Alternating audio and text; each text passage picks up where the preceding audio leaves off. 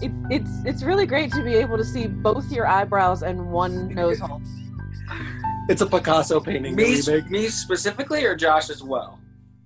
Well, with Josh, I can only see one eye. I'm showing you my good side. Here. Is this better? There we go. It is kind of hard to talk just to your eyebrows, but Gosh, we look I'm pale. sorry. I don't know about the Zoom life yet. Haven't got it. It's okay. Got it down. But question. Okay. Not you, Josh. I'm talking to Zach. For those listening, I zipped my mouth closed and threw away the key with sass. Before he said that entire sentence. Yeah, it didn't hold very well. I'll do it again. Insert sass. Oh, Zach. Yeah. Do you consider the best guitar player in the world as also your favorite guitar player, or are they two completely different people? Two completely different people. Okay. Well, I guess it depends on what you mean by best. Because who would you say, like, I mean, I know that's debatable, but like, who would you say, like, okay, I consider that person to be the best guitar player, but maybe they're not your favorite? Ringo Starr. Ringo Starr, obviously. I liked how he hit the guitar with the sticks. Let's go! I would say technically, like, skills-wise, maybe like Yngwie Malmsteen or something like that. But I don't particularly like him because it's just kind of boring shredding. Okay. But who's your personal favorite? David Gilmour. Okay. From Pink Of Floyd. the Gilmore Girls? Yes. We said we'd never discuss them. My bad. I didn't get the rule book. I don't know if we said that exactly. So what about you? No, I don't know who it's probably my favorite guitarist. Guitarist would probably be Claudio Sanchez, just because I enjoy the things that he makes up. He is definitely not the best guitarist in the world.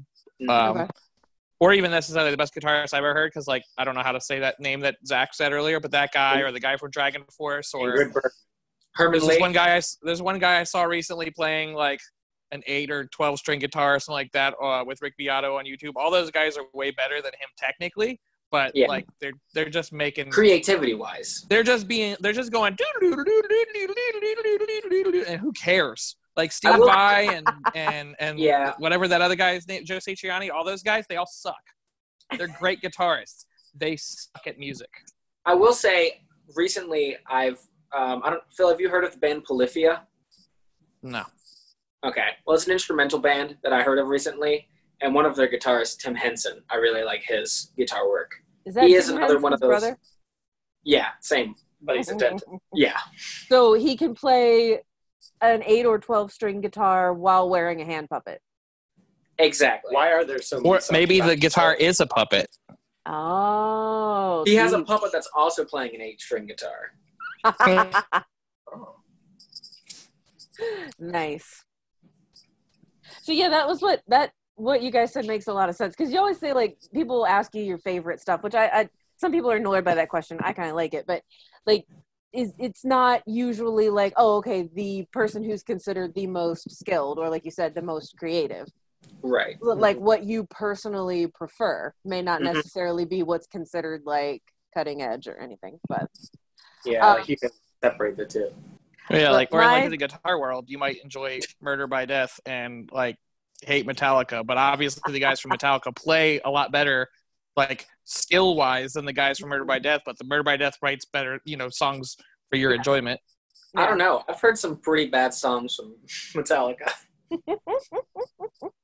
Yes, but they still have the technical proficiency, regardless of whether they've written bad songs. That's what I'm saying.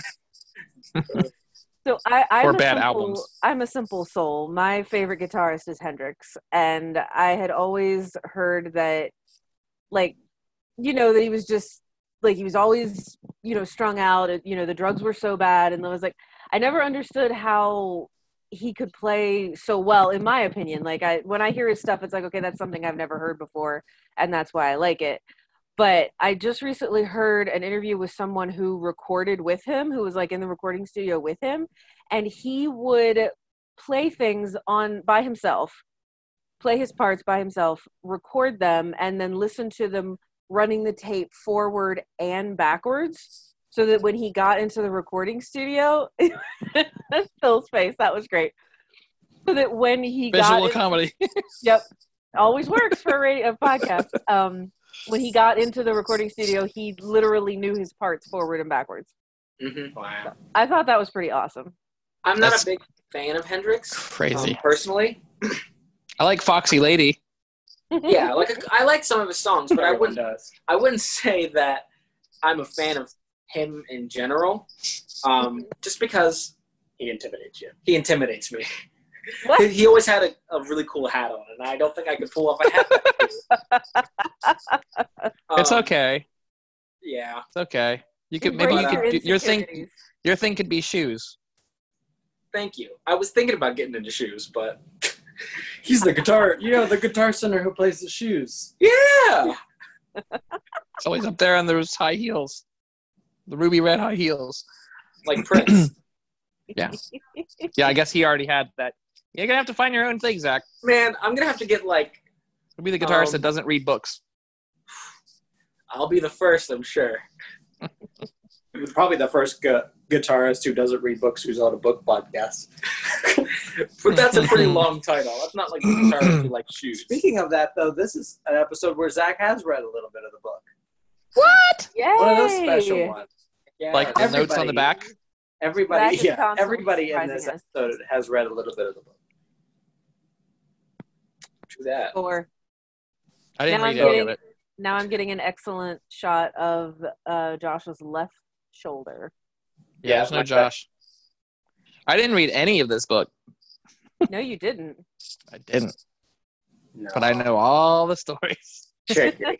So, welcome to Don't Drink the Tea. It's the Agatha Christie podcast where we analyze her books one by one. I'm Josh. I'm Charlotte. Me first. We have a special guest returning. It's Phil, a.k.a. guest from episode 2, a.k.a. murderer serial killer Bob Mittens. Oh, yeah. I'm such a fan of your work. Bob Mittens. I can't even remember how to voice Bob Mittens. It is your best. It's like what you just did, but a slight country accent and a little bit quieter. Yeah, it's hard to do because you guys have me constantly smiling, and I can't do Bob Mittens with a smile on my face. So you just have to stop being so delightful. Not happy. Bob Mittens. Welcome back, Phil. Hi. Thanks for the welcome. Good to have you, especially on this amazing, incredible masterpiece of a book that we have read this time. Yes. You should feel honored. It is a masterpiece of something. Oh. Yeah. It doesn't matter if this is like your favorite Agatha Christie book. It's like the guitarist question. It's objectively the best Christie book, no matter what you think. You can have a different favorite, but this one will always beat everyone else. You guessed it, Mr. Parker Pine Detective. That's right. This is the Lil Wayne of the guitar world. Exactly. See, I like to think the other way is that everyone has their own favorite, and this could be your favorite, and if so, it's objectively wrong and you're an idiot. If this is your favorite, you're not allowed on the podcast. If this is your favorite, you should just leave now. Phil, I just love having you on here just for the truth bombs that you drop. I was trying. Go ahead. Remember so clearly the last time that you were on, and we were talking about something. I can't remember if it was the book or if it was another book, and we were like something about not calling spoilers, and you're like, you know what? This book was written in like the 1930s. You don't deserve a spoiler warning. And I was like, oh my gosh, like the freedom that I have felt since that moment. So I mean, these are like in the public domain, right? At this point, you could write these stories again and don't even have to like credit her. This is how far we are along in time. I think this one is not in the public domain, which is a good move for the Agatha Christie. That's sad. I was hoping that we the cash. I was really hoping that we were gonna make we were gonna take and make like a 12-part movie vignette thing. I'm writing letters of this. I'm writing some letters to the company.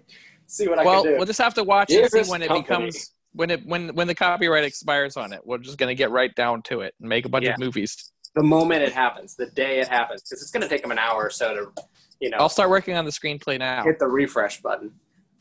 Can you play Parker Pine, Phil? I look like it. Can I play Peter Parker?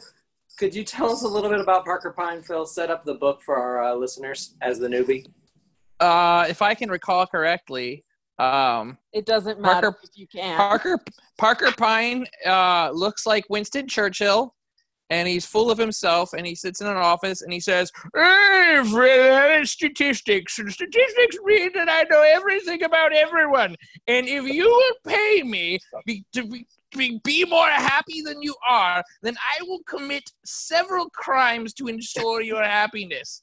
I would also insult as many races and genders as possible and possibly put your life in danger by literally knocking you unconscious, by dropping something on your head and potentially fatally wounding you, all in the name of happiness and anti-boredom. Sorry, I decided that last time when I potted with you guys, I was reserved, so this time I'm just going to be me. And that's how I felt about it. I wanted your opinion, but you just read off the back of the book. Oh my! I was going to say podcast over. There is nothing more that needs to be said. I've been waiting a week to just rant about Parker Pine, and it's going to be satisfying. So yeah, he had, what was he? He worked for the government and like studied files that. What are you doing? Who? Charlotte.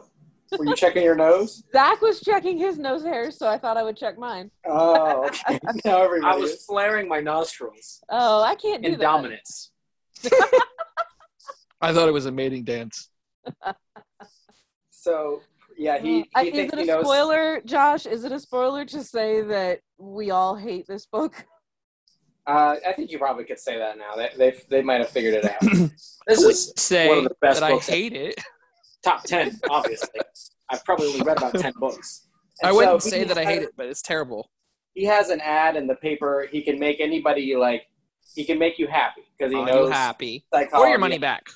Yeah, most of the stories aren't even like murders or like direct mysteries. Some of them are just straight up people coming to him with like these weird problems that he's going to solve for them. Well, I thought that they kind of got worse as they went, but I think it might have been a whatever you call it, like a bell curve or whatever. I don't know. Like the middle was really terrible, and then like by the end, like it kind of pulled it out into being not as terrible of stories. But like I'm not supposed to discuss ahead of time, but I couldn't help but say something to Charlotte earlier this week was like. She started out and was like, okay, I'm going to write this different kind of character who does different kind of stuff. And she got like 3 stories in and she was like, you know what? Forget it. I write mystery novels with detectives. So I'm just going to make Mr. Parker Pine not a detector. and then it just turns into detective mysteries from that point forward. Like the 4th story in, everything just goes into, this could have been a crappy version of Poirot or whatever. Yeah. The first one was The Case of the Middle-Aged Wife. Oh yeah, was that the one with the hot young thing at work, and he was just taking her out because she needed a friend? Yeah. It's a different time, folks. Apparently, it's a different time. Honey, don't wait up. I'm going out with this 18-year-old girl from work. She really needs to go bowling. She doesn't have any friends, and my 40-year-old butt's gonna take her out, and it's just purely platonic. And she's totally into this bowling thing. I buy it. And for some reason, his wife was upset about that. The nerve. She sounds... Did she not trust him? Petty. So Parker Pine's decision to help her is she has to make him jealous, right? By getting herself a young woman. Yeah, basically. He's like, get yourself dolled up. A young guy to go out with, and go dancing. She also gets her hair did, gets her nails did, gets herself all new clothes and all sorts of stuff. That like he acted like he paid for, but it was with her money. It was her money, yeah. Yeah. And is that the one at the end where like Parker Pine gets the boyfriend Gigolo to like leave. Gigolo. And like write her a letter, like he wanted to be with her, but he had to go. So she always had this like, lost romance feeling, and she felt okay with it. Her heart wasn't broken. He's like, I'm changing my jiggling ways. That exact same thing happens in an episode of The Simpsons where Bart writes to Mrs. Krabappel pretending to be a lover, and at the end he just writes that he can't be with her, and it like wraps it up fine. Nobody gets in trouble because she thinks like, this guy he couldn't be with me, but we still love each other. I bet the Simpsons episode was a better piece of work than this book. It was way better. It was way better.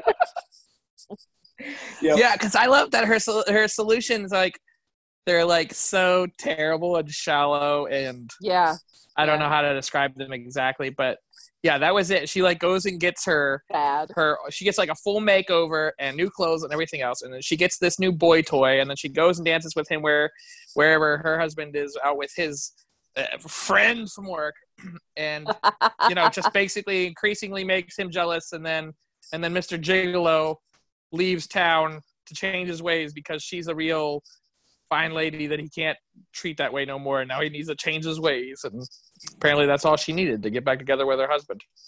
I don't want to ever after too far ahead, but the only thing that I slightly liked about this book, very slightly, was that this story did that, and after I read that, I was like, okay, Christy, you're way better than that. Like, that's the most obvious thing that could happen.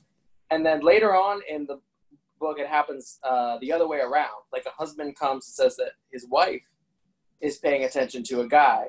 And so they do like, the same kind of thing. Literally the same answer. I think it's like the discontented husband.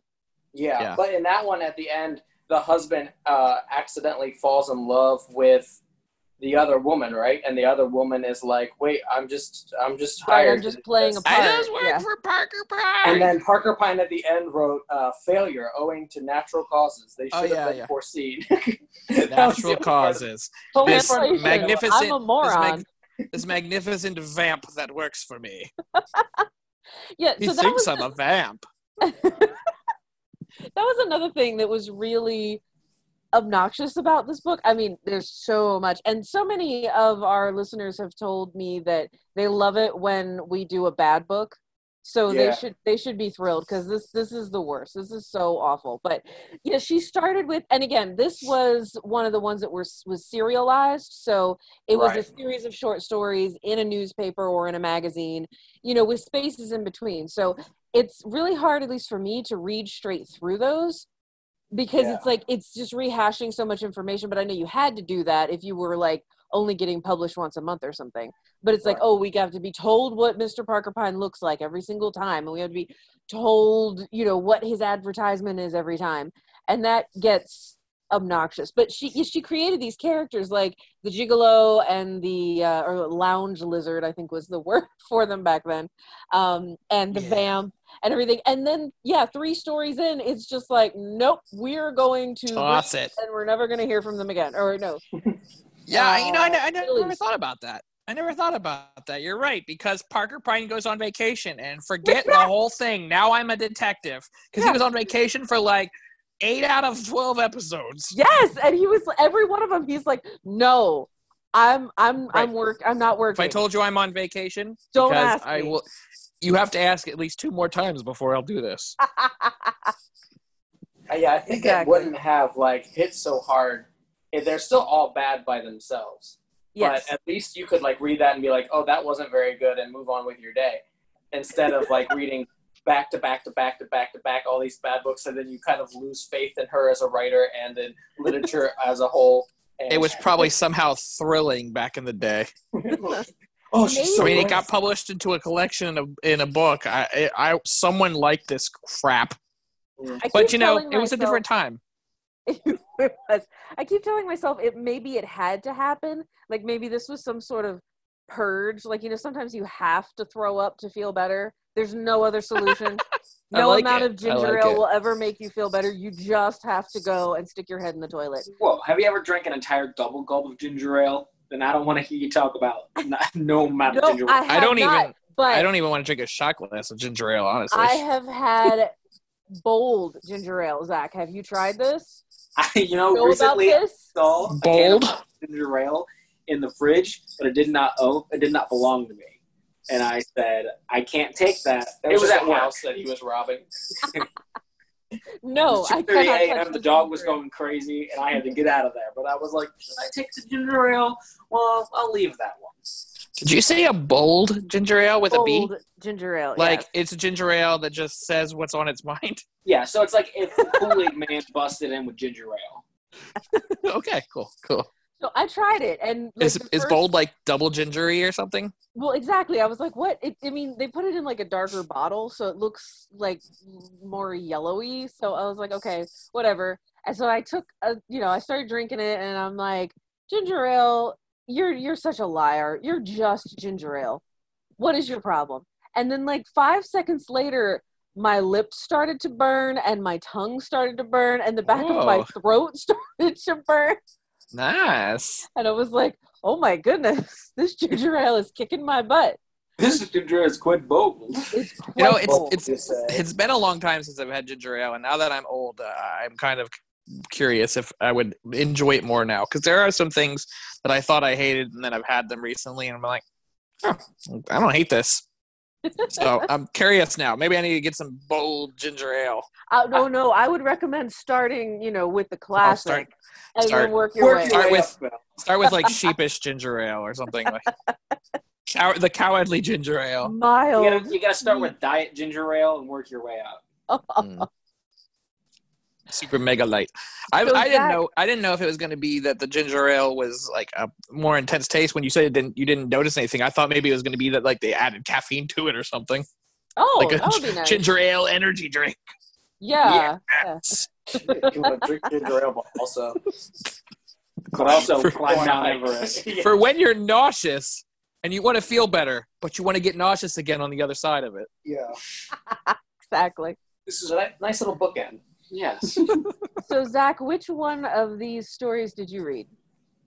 Give us a quick, you don't know. Which one was it called? Give us a quick sum up of it's the case of the rich lady, I think. The case of the rich lady. No. Give the audience a quick sum up, because I don't think we'll have time to go through every story. Okay. No, I don't think so either. We have all the time in the world. We're locked down. The 20-hour episode. It busts a fat lady, right? She's not happy. She's not having a great time in life. She goes, Parker Pine, I'm bored. And he goes, okay, well, tell me a little bit about yourself. It's like a speed dating round, And so she's like, I got a house and I got horses probably, and I got a boat. I don't even like boats or the water. And I got this and I got that. And she's just flexing hard. Am I right? Or am I right? You're right. You're right. Yep. She was flexing. And then Parker Pine's like, okay. Well, let me think about it for a second. So he thinks about it. And she's like, well, hurry up, And he's like, well, have you tried getting a country house? And she's like, idiot, I already got one of those. I just didn't say it. And so he's like, all right, well, now we need to get frisky. And he cracks his knuckles, and he goes, now, for this to work, I need 1,000 buckaroons, which if I was smart enough, I would have looked up how much that is equivalent in today's money. But I didn't. So I'm going to assume it's $1 million. He says, I need $1 million cash before this goes out. She goes, you'll have it by tomorrow. So tomorrow comes. He's got the cash. They go to see a doctor. This doctor's insane, I think. They go in, and he's like, please come in. And they've got a nurse. I don't remember why she's important, but she might not be. There's a nurse there as well. And it comes in, and they're like, yeah, come on. This is going to be wild and crazy stuff. Here's a coffee, girl. Have some coffee. So she starts sipping on the coffee. The next thing you know, what I assumed started happening was that she took whatever Alice had in Alice in Wonderland that made her small. Wasn't the truth. One pill makes you larger. But she said, my other theory was that the doctor turned into a werewolf, but neither of those turned out to be true. It would have made for a better story. That's what So next up, she wakes up, and she's in this room. She's like, okay, am I in the hospital? I forgot to mention she passed out. But she woke up. She woke up, that's for sure. She wakes up in this room, and she's like, am I in the hospital? I'm like, no. She's like, am I in the place I was before? No. Which is probably also a hospital because she went to a doctor. Am I home? No. Right, she's like, am I home? No, this room is too boring, and I'm super rich. And she's like, So next thing you know, this lady comes in, and she's like, oh, name that's not yours? She's like, oh, Megan, how are you? And she's like, Megan? Who's Megan? And she's like, you're Megan. And she's like, no, I ain't. And she's like, uh-huh. And she's like, uh-uh. And then another guy comes in, and he's like, hey, you live here, and it's a farm. And she's like, a farm? I used to live on a farm when I was of girlhood. But not now. And so she thinks if she keeps going on with this no I ain't Megan dealio, then they're going to throw her in the loony bin, a.k.a. the booby hatch, the Insanic Asylum is what they called it. The Insanic Asylum? Asylum, the Insanic Asylum. Insanic? I think that's what they called it in the book. Insanic the huge hog? No, it was a weird word, and it took me a long time to read it because I don't word well. Insanic? Sanatorium. Oh. No. Insanic the huge hog. Go to the story, I'll look for it. And so she's like, okay, well, let me just play it cool. Well, then she finds a newspaper article that's like, this crazy doctor can switch your body with someone who looks exactly like you. And she's like, this must have happened. Which is it's a thing to jump to because you're like, you know what? I don't believe Freaky Friday. Yeah, with Lindsay Lohan and Jamie exactly, not the original. She's like, well, here's the thing. It doesn't add up because Jamie Lee Curtis and Lindsay Lohan don't look anything alike, despite being daughter and mother in the movie. Yeah, they don't look very similar at all. Willow's doctor figured it out. Okay. Yeah. She's like, okay, well, here's what I'm gonna do. This is what I'm gonna do. I'm gonna get some money. I'm gonna go to London town. I'm going to confront Parker Pine. And I'm going to say, fool. Lunatic asylum. No, cut this out. An insanic asylum. The Sonic asylum. It says lunatic. It's like, clapped into a lunatic asylum, poor girl. An insanic lystudium. Oh, we have to leave the meeting. Insanic Elysium. That'd be a great band name. Just saying. Insanic Asylum. Insanic Elysium. Insanic Elysium. Asylum. Insanic Asylum. Aluminium. So how does it end? Respiratory. So she starts working, right? And she's just waiting for the day where she can go slap down Mr. Parker Pine right in his glory, right? And rolling around in her hard-earned cash. And she's working and working. But all of a sudden, Mr. Dreamboat, Mr. Hunk, comes into her life. The farmhand. And he ain't too bright, but he knows what love is. I'll tell you that. And they sometimes go for an afternoon walk, you know? It's all lovely peaches. Until one day, she's cutting the cabbage, right? She's knee-deep in cabbage. She's literally cutting cabbage. This is I didn't add this. And here, leaning against the fence, is Mr. Parker Pine, the very one at the beginning. The bald creep. The bald creep. The greasy fella. What's up, girl? What'd you say? The greasy fella. The greasy fella. There's a constant thing of like every story, someone's like, "You greasy." Insert insult. So I just assume he's like got sweaty butter pouring off of him at all times. Mm-hmm. He's a greaser. Yeah. He tried to slick his hair back, but it just wasn't working. Anyway. So what's old Greasy say? So Greasy's there, and he's like, sup, girl? And she's like, you dirty rat. And she's like, I can't believe you got that doctor to switch bodies with me with that other girl who's in the Insanic Asylum. She's never getting out, and I can't say anything because they're going to throw me in the Insanic Asylum for being Brittany, when really, my name is Mrs. Hubblepuff. It was Megan earlier. She said she was. I don't remember.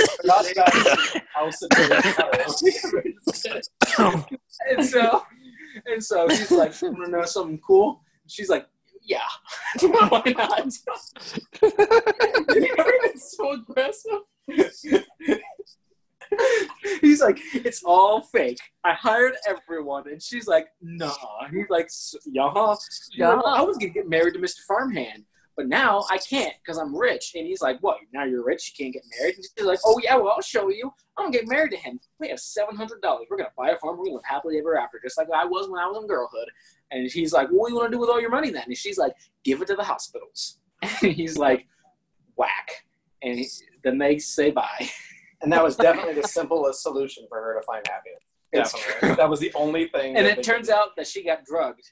The doctor was not a werewolf, unfortunately. And she was not drugged by any Alice in Wonderland. No, she did not meet the caterpillar. Caterpillar. Think of the crimes committed.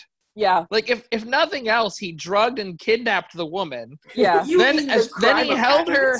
I mean, and then he held her against her will, where he relocated her. Yeah. As Hannah. Yeah, or Megan. Dubs. And also, when Megan was held against her will for a year. Right. And also, like, he was like, oh, and I really think this is how it's worded. I took the liberty while you were drugged to have you sign over all of your money to me. Yeah. Yeah, you did do that. I took good care of it. Right. Yeah. He's like, I've been making a lot of investments. You got more money than you started with. After I drugged you and he forged you. I don't know if he forged it or he had her do it. But regardless, it's all crimes. It's nothing but crimes. Parker Pine is going to jail. She had to wait till She had to wait till Parker Pine died to publish these. She wanted to happen. She paid $1,000 for this. What you guys are ignoring is the really well-written threat in the middle of the book. Like, is Hannah going to go to the insane asylum? It's true. The other Hannah was already in the insane asylum, and then this Hannah would also join her in the insane asylum if she said, hey, I'm not Hannah or Megan. I want to read you one of my favorite lines. You think you're just going to find it? This book, and yours doesn't either, Charlotte. He just grabs the book. This book doesn't even have a table of contents. That's how I could I said those exact words to Phil like a couple weeks ago. We were messaging because he was like, what number are we on? And I was like, I don't even know because this book is so dumb it doesn't even have a table of contents. They don't want you to know how long the stories are or what's coming next. Oh, say the cool anecdote about how you shared this book. I forgot about that. Is it a cool anecdote? Yeah. I've one of my lifelong aspirations has been to do voice acting. And it's really embarrassing, and I think I totally must have. I don't know what was wrong with me because Phil, you do amazing voice acting, and I have a lot of respect for your voice acting. So I read this entire book. I recorded this entire book and an audiobook and sent it to Phil. And I don't know what I was thinking because I am the worst. I appreciated the effort involved, and then I didn't have to get the books. Now it makes sense why Phil hates it so much. It all started. Hey, in fairness, I did not make it worse. I could not have made That'd be hard, yeah. You could have made it better though if you'd read everything like Colonel Sanders. Wow. I never. When Charlotte originally asked me about being on this episode, I was trying to find the books on Amazon to get a Kindle copy of it because it was, or even a book copy of it. But I guess it must have had different names or something. But I couldn't find it for the life of me. So Charlotte was like, "I can just read it to you," and I feel like it might have been a joke, and I was like, "Do it!" And then she had to, so she did. It was, it's something that I've wanted to do. It's kind of sad that it was this book. And also there is absolutely no way of reading this book without being racist, misogynistic, so incorrect. So sometimes I didn't do the accents just because I was like, no, I don't feel right about this. It's an offensive book. It's bad. A couple episodes ago, we were doing the Boomerang Clue, also known as Why Didn't They Ask Evans? And I was throwing such shade at the audiobook that I read online and how bad it was and oh my gosh, she didn't even try. I'm worse than her. It was so bad. You could tell that it sucked Charlotte's soul out because as she went along, she just was like, I didn't feel like doing an accent today. I barely felt like reading the story. So just be thankful that you got anything. And then I thought maybe it would be like less horrible if I didn't do an accent as like the narrator.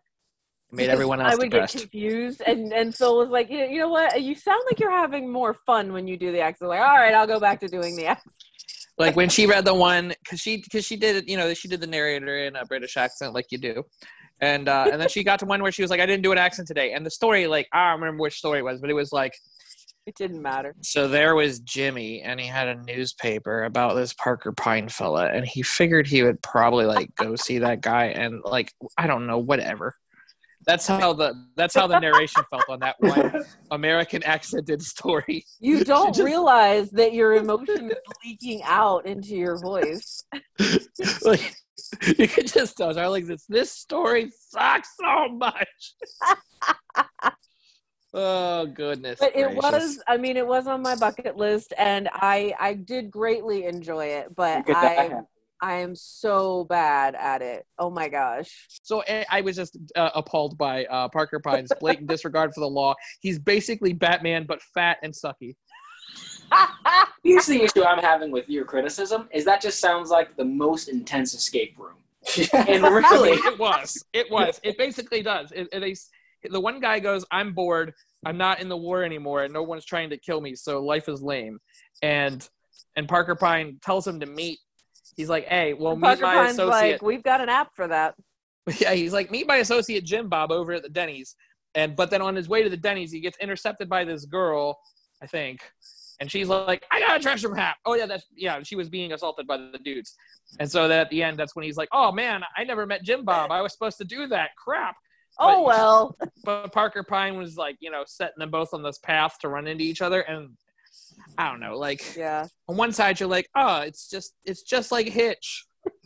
On the flip side you're like, but Kevin James is Parker Pine, right? But on the flip side you're like, no, this is really illegal.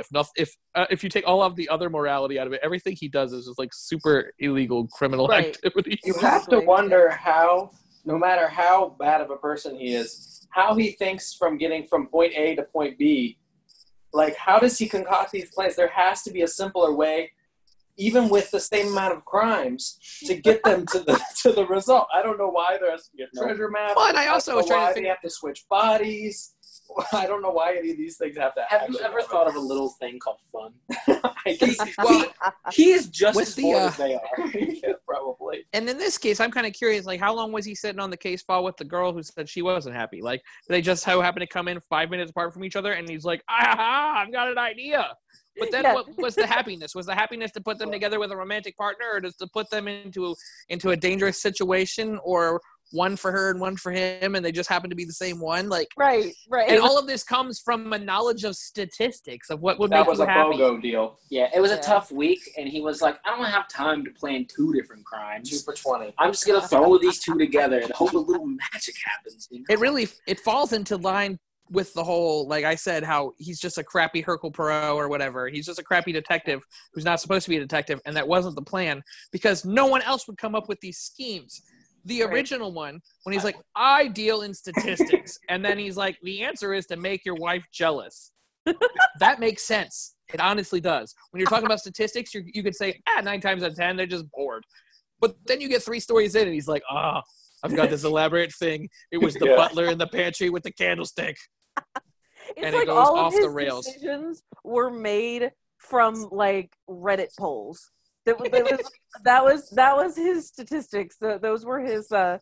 His facts. Yeah. What are these statistics that you were doing? Like the crime statistics? You're reading all the crimes and deciding which ones you should do, which ones usually end with a happy ending. Looks like there's a lot of happy people who have suffered concussions and nearly died.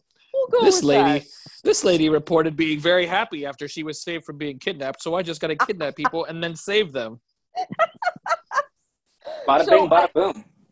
So Josh, if you're still there, I'm here. I'm just leaning back. Why are you're too lazy to be on camera? Okay. So, 'cause all I could see was like your one like hand with your lady fingernails like gesturing. They're short nails right now. Oh, okay. There was like the light was reflecting off of them, and they like looked longer than mine. But anyway, so was this? I have a question for you, because like Parker Pine goes upstairs in one of the stories and was like, "Oh hey, Mrs. Oliver, can you spin me?" Oh yeah. Is that the first appearance of Ariadne Oliver? Because I know it's her. Because she's talking about like the bag of apples and stuff. Because that like completely went out of my mind after all of the craziness. But yeah, she this is the first time that she's in it, and she becomes such a big character. A few books later in Cards on the Table is her first real one, and she's a good character. Yeah, every book that she's in is good, and she is one of the best characters she created. I don't know how she got started here. Right. So like I think that, you know, even though this is horrible and really like inexcusable, this book is so terribly bad, like it has no redeeming features. Like I don't know what was going on that it became what it was, but like at least Christie does so much better most of the time. Like, I was going to say, it's kind of interesting that, you know, we've had like spy thriller, romance, you know, a Poirot, a non-detective, a Tommy and Tuppence, but after this book, it is like straight Poirot for like a large amount of books. She writes back to back. I don't know if you noticed that from the list I sent you, but most of the books that she writes for like the next 10 or so are all Poirots. That's what I'm saying. You throw up and then you don't have to do it for like another 5 or 6 years. I don't know if she got it out of her system, or if the publishers were like, can you do that thing that people like again? I'm thinking that's what it is. I didn't get to do like any research on this or anything because I didn't like really care. Like, there isn't much. There isn't much, yeah. So like, I wonder if it was just filler, or like if it was something old that was hanging around, like half formed, that she was like, oh, okay, I'm just gonna throw this out there for this magazine or to fulfill an obligation or whatever.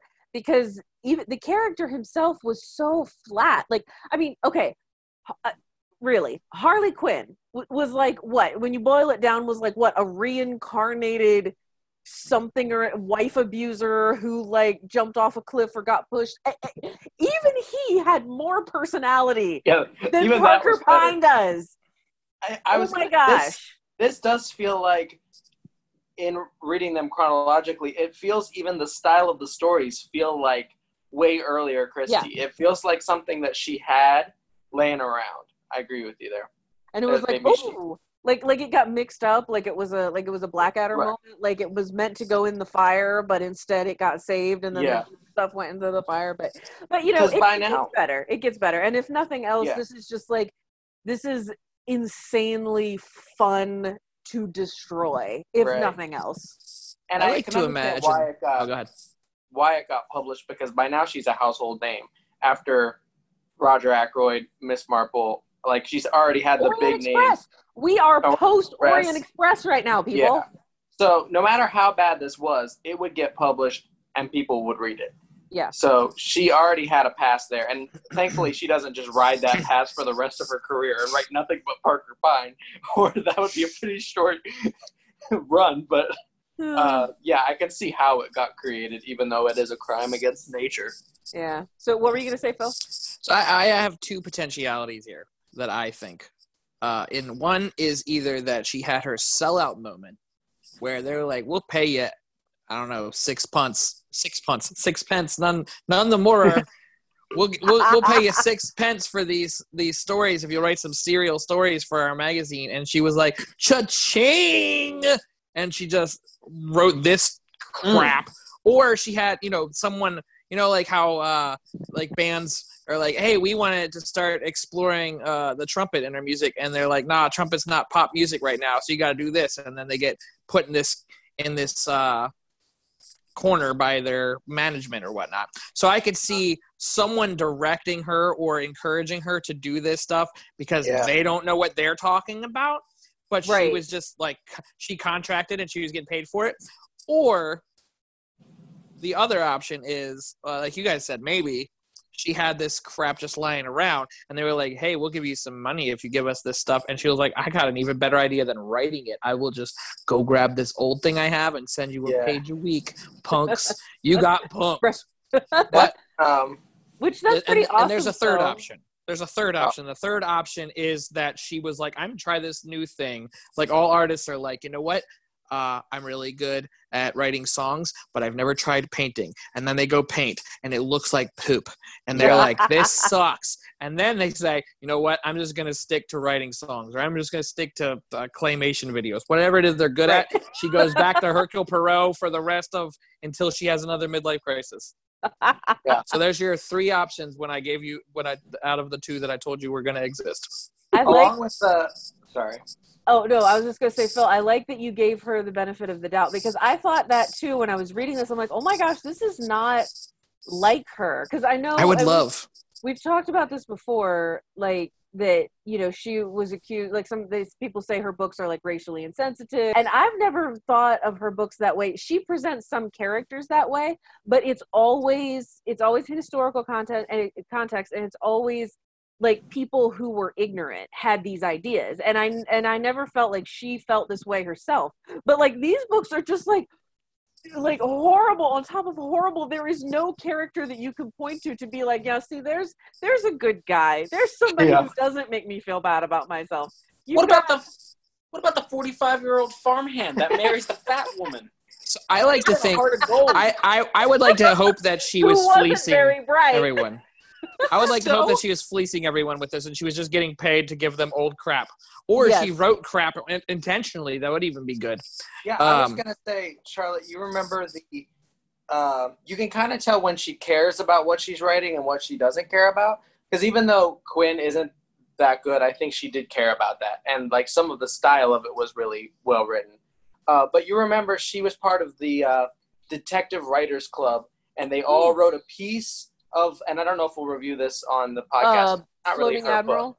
The Floating Admiral, yeah. Every writer in that club wrote a chapter, and like her chapter was purposely completely like everybody would write something logical, and then she would come in and she would like trash everything that everybody else had done, and would like completely go off the wall with these crazy theories and these crazy lines of logic. Because they had to follow her, right? Like they had to follow whatever she wrote. So she was like, I'm going to burn this thing down. I'm just going to do whatever I want. And everybody wrote their own solution. And I remember hers was like a Parker Bine solution. Because I don't think she cared.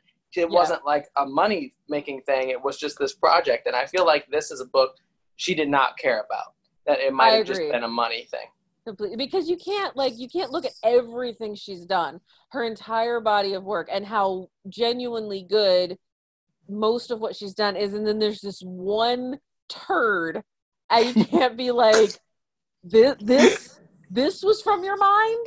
I really have no idea what happened at the end of the books. Like the stories near the end, it became increasingly more like Parker Bine became a detective, and I really just lost the thread and didn't know what the heck was going on for like the last 3 stories. Neither did she. So Charlotte, would you say, and I don't know if I even really need to ask this, would you say this is worse than our bottom choice, Unfinished Portrait? Yes, I would say this goes this goes like not even the bottom of the barrel. This goes like 6 feet of dirt under the bottom of the barrel. Like, I really do think, I don't know of anything else that we are ever going to read ever of hers that is worse than this. Hopefully not. Oh, no, maybe there is one. Sorry. We'll have to wait and see. Which one? No, I don't want to spoil it. She's keeping it a secret. Say the name. So I don't want to mess with your I don't want to mess with your rating system, but I did have a thought about that. About this. So you guys are rating everything, I guess, that was published, everything that's a book, but I would say it almost feels unfair even to rate this book in with the other collections, because it's like saying, oh, what was better, Nirvana's Nevermind album or the box set of B-sides and rarities? This is such a compilation of wacky stuff that it doesn't feel like it was properly published work of hers. Like, it's definitely not fair. It's a compilation of things. Happen. Oh yeah, I mean, I get that, but I like that out though. I would go. It doesn't even feel like it fits. It doesn't feel like it fits as part of her stuff, because it's like, okay, these are all Josh's novels that he's written over the course of his years, and also here's this stack of poetry he wrote when he was in elementary school. We're gonna compare that. We're gonna rate those. I would. That would knock the novels right out. The poems up here. It just doesn't feel like it's in the same class of items. I completely agree. Yeah, you're right. But that being said, it should be at the bottom of any list. No matter what you compare it to. Being the strict professional that Josh is, right. He's not going to make an exception. I'm sorry. It's just the way we roll. Okay, so Charlotte, you have a game? I do have a game. Very nice. So many stories we didn't cover. I know. So many. I know. We already hit over our time. I can't even remember all of them. They all kind of went together after. Yeah, exactly. It didn't. At some point, it didn't even matter. But you want to know what's crazy though? As bad as these are, the first I think the first 8 or 9 of them, I listened twice. Whoa! I wanted to make sure I knew what was going on. Were you mad at yourself? I wanted to make sure I knew what was going on when we got together, and so I just smart. One day I sat down and I listened to them all through. But I had listened to the first, the 2/3 of it. I'd already listened to as Charlotte sent them, and then she kind of got busy, like she got a job or something, and then when she finished up, I just started back at the beginning, went through all of them, and I was like, hey, these suck just as much the second time. Yep, they do not age well. So yeah, and those took consistently. They were a half an hour per story. Yep, that's what it averaged to. 6 hours. I listened to 6 hours of straight of Charlotte reading me Parker Pine. I am so sorry. That is cruel and unusual punishment. We'll have to make it up to you. Whatever you've done in your life, you have now paid for with that. Oh, so I thought that since there's not enough Parker Pine in this world, that maybe we could include just a little bit more. Yes. We've got 12. Let's see if we can get a little bit more. So Zach, well, yeah, I was gonna say we'll let the guests go first, but we haven't. I'm pretty much a guest every episode. So we'll have you go first. Do you have your trusty dice? You do. Yes. Okay. So in this game, and this is inspired by something Josh did in the past of Mad Libs or create your own adventure kind of thing. So okay. I have a list of names of ridiculous, stupid sounding names. I have a list of scenarios or problems that are ridiculous and stupid. I have a list of stereotypes, and I have a list of stupid solutions. So you're going to roll the dice and whatever the number is for each one, and I'm going to write it down, and you, my friend, are going to create not a Parker Pine, but a Mr. Fiddler Fern story. Okay, Zach, roll the dice. 1. 1? Okay. 1. So the name that you chose, or that fate chose for you, is Mr. Meatpacker. Mr. Meatpacker. That is not okay. Are we already into the stereotype section? I definitely didn't share it on this game. Roll the dice again. 4. 4? Okay. Crud, where'd the scenario go? Isn't this awful? I wrote this 5 seconds ago. Okay, so your problem is, or excuse me, Mr. Meatpacker's problem is that he has toilet paper stuck to his shoe. Oh, that is, man. That is terrible. Somebody call Parker Pine. Have you tried getting a lizard to bite it off your shoe? The lizard's roll the dice again. Another too 1. simple of a solution. A 1? Yeah. So your stereotype is that no man will ever ask for directions. That is true. And okay, I think we only have one more. Oh my gosh. No, don't ignore that. He just rolled another 1. I wanted to stop getting ones. 1 is really great. So, okay, we can do 1. Okay, so the solution, I'm not going to read the solution. The solution will just come at the end, and hopefully you can tell. Okay. Okay, so since Zach got to hear, you did listen to one, right? No. Okay, good. So Phil is the only one who's had the treat of listening to my terrible reading skills. So now everyone will get to hear it. I am going to, with accents, but only I'm only going to do white people accents. Thank you, Agatha Christie, circa the year Mr. Parker Pyne was written. Oh gosh, it's just like ancient Rome, maybe. Right. Okay, Zach. So that you and the dice have created this story. Are you ready? Me and my trusty friend, the dice. Mr. Meatpacker looked around him. How had he come to this?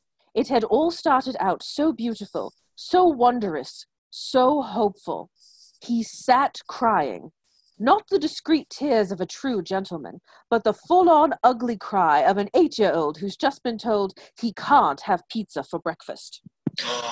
No. A short, stocky, bald man, not George Costanza, approached him. "Are you unhappy?" he said.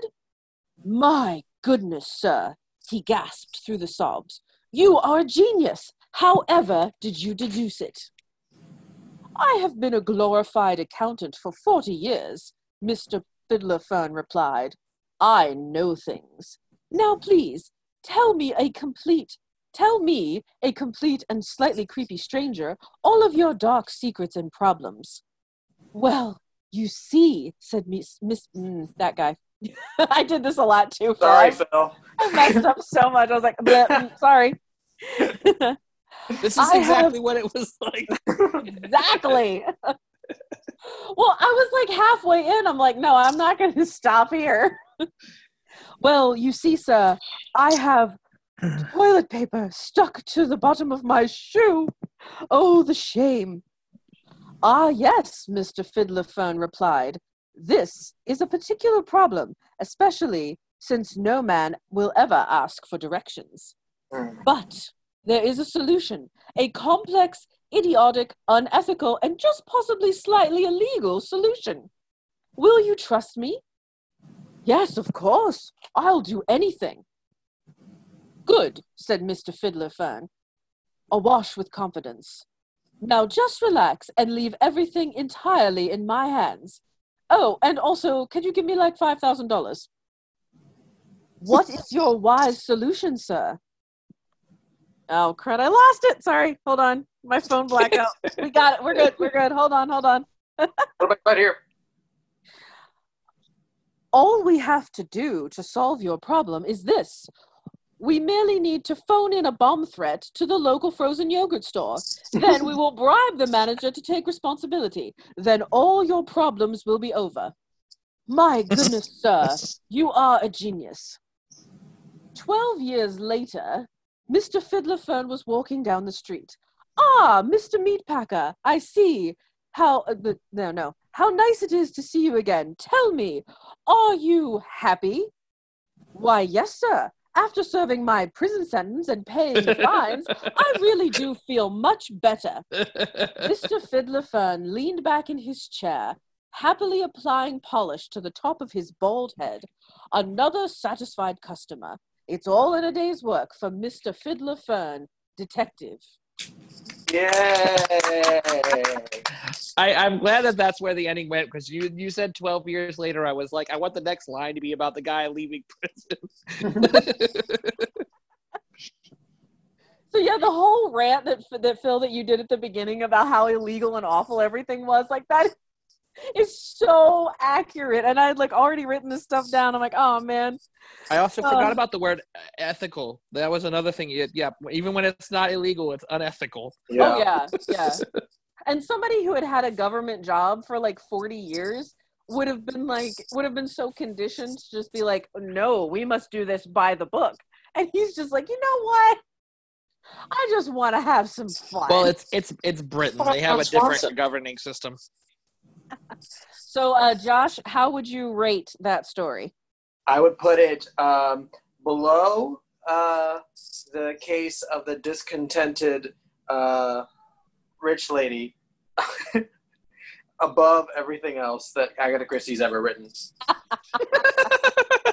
Okay, Phil. Well, now it's your turn. You could steal the show here. Do you have your die? I do. Okay, give it a roll. I've rolled a 6. All right. So the name you have chosen is Madame Pellicarp. You had a hard enough time saying it there. I can't wait to hear you read it. And roll it again. 3. A 3. So, where's the problem? Okay. So you or Mrs. Pellicarp used a fish fork to eat chicken. Shame. So it's such a relatable problem, isn't it? Doofus. Okay, roll again. 5. Your stereotype is that all skinny people are bad at math. That is true.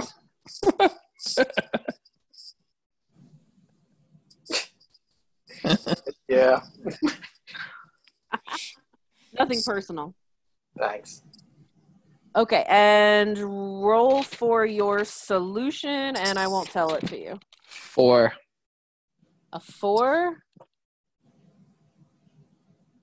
I managed to roll a small straight. Yahtzee. Yahtzee. Okay. Are we ready? Please say no. No. Oh. Okay, good. No. I'll try not to let my phone black out this time. Okay. Madame Pellicarp stood outside the door to Mr. Fiddlerfern's office. She held a sheet of toilet paper in her hand. Are you unhappy? It said. No. Are you happy? Wow, this is so bad. Are you happy? It said. If not, try eating prunes. And if that doesn't work, consult Mr. Fiddlerfern, CPA, retired. Madame Pellicarp sighed. She didn't hold with this newfangled advertisement. Probably all a hoax. Just like psychics, gypsies, and weathermen. And yet, she summoned up her courage and knocked on the door. Come in, a fat, bald voice said. Ah, I see you are unhappy, said Mr. Fiddlerfern. I can tell by your fashionable clothes, your expensive shoes, and your permanent smile lines. It's quite obvious that you're miserable. You're quite right, said Madame Pellicarp, aghast with disbelief and respect. Tell me, what is your problem? Said Mr. Fiddlerfern. Well, this morning I woke up and, horror of horrors, I used a fish fork to eat my chicken. Oh, man. I don't wish to overreact, but if this gets out, it could ruin me. It could be the end of Western civilization as we know it. Ah! Said Mr. Fiddlerfern. It's important that we do not panic, he said calmly. I ran into this particular problem once before, you know, back when I used to use a calculator 12 hours a day. We must take extreme caution in your case because, as you know, all skinny people are bad at math. Mm-hmm. I see, Madame Pellicarp said. You can't help me. I knew you were a fraud, she said angrily. She rose to leave. There is one thing we could try, said Mr. Fiddlerfern creepily. Yes? It will require $10,000, a brand new Ferrari, and, the deed to your house. There was a long and awkward pause. Leave a blank spot here. Right, said Madame Pellicarp. Sounds fine to me. Where do I sign? Here, here, and here. Oh, and initial here. Now, all we have to do is... all we have to do is shoot your children with tranquilizer darts and have them microchipped while they're out cold. The plan is foolproof. In fact, it's already done. That's it. Goodbye. Madame Helicop was shoved out of the office and the door locked behind her. She took a deep breath. The world suddenly seemed a brighter, friendlier place. Wow, I feel so much better, she said. I'm sure glad that I consulted Mr. Fiddler Fern, detective. Woo! Man, Agatha Christie rolling in her grave. Oh gosh. So what is who won? Josh? Was it Phil's story or Zach's? My personal favorite, but maybe not the best, as we've discussed, is Zach's. That one felt like it lived and breathed sheer stupidity, and that's what I kind of liked about it. Yeah, I like Zach's story best.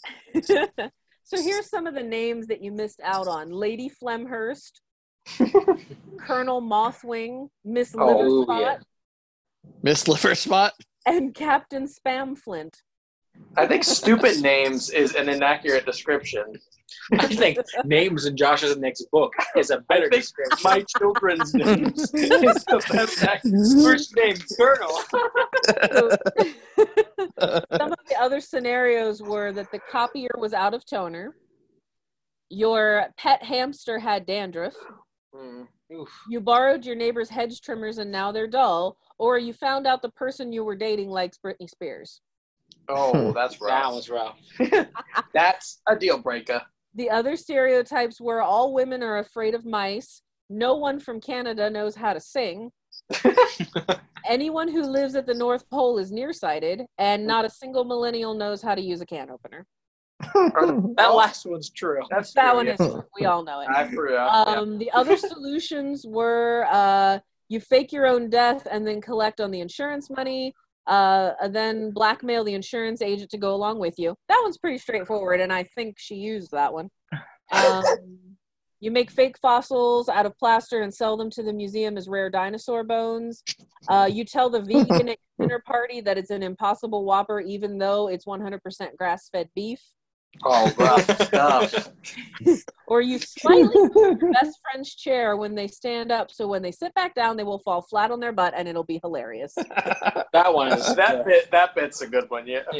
I like them all, but I actually was still very fond of everything that unfolded in Zach's story. It made me think there's always money in the banana stand. Yeah. Oh yeah. Good job, Zach. Thank you. I worked very hard. Good work on that game, Charlotte. Those are all very good. You deserve excellent. Thank you. So, on the next episode, Don't Drink the Tea, what will we be reading, Charlotte? Something Anything but this! Something slightly better, maybe? The comic section of the local newspaper. No matter how bad the book was after this, it would feel like a masterpiece. I am going to read, like something about like pathology or like cadavers or just something to cheer myself up. Tale as old as time, or as old as the next book, Parker Pine and Crime. Right. Off to bed now, Phil. I think that it's really great. Like, Phil, this was the perfect book, I think, to have you on because you've got so many good insights. And, like, with some people... It needed George Costanza to yell about it. Exactly. And, like, some people you'd ask me, like, really? You just asked me to guest star on the bottom of the trash pile? But you're like, no, I can do this, and I will make it classy. I don't know about classy. But you make trash classy. You know me, always making garbage great again. So thanks for coming back. Thanks for having me. The next episode we'll do 3-act tragedy, which hopefully won't be as much of a tragedy as Parker Pine. Phil, would you like to sign out this episode with your audition as Parker Pine? Oh, dear. My audition 3, as Parker Pine. 2, 1, action. Goodbye, everybody. I like statistics. Oh, boy. You're hired. How do I stop recording? Big red button. I found it. Yep.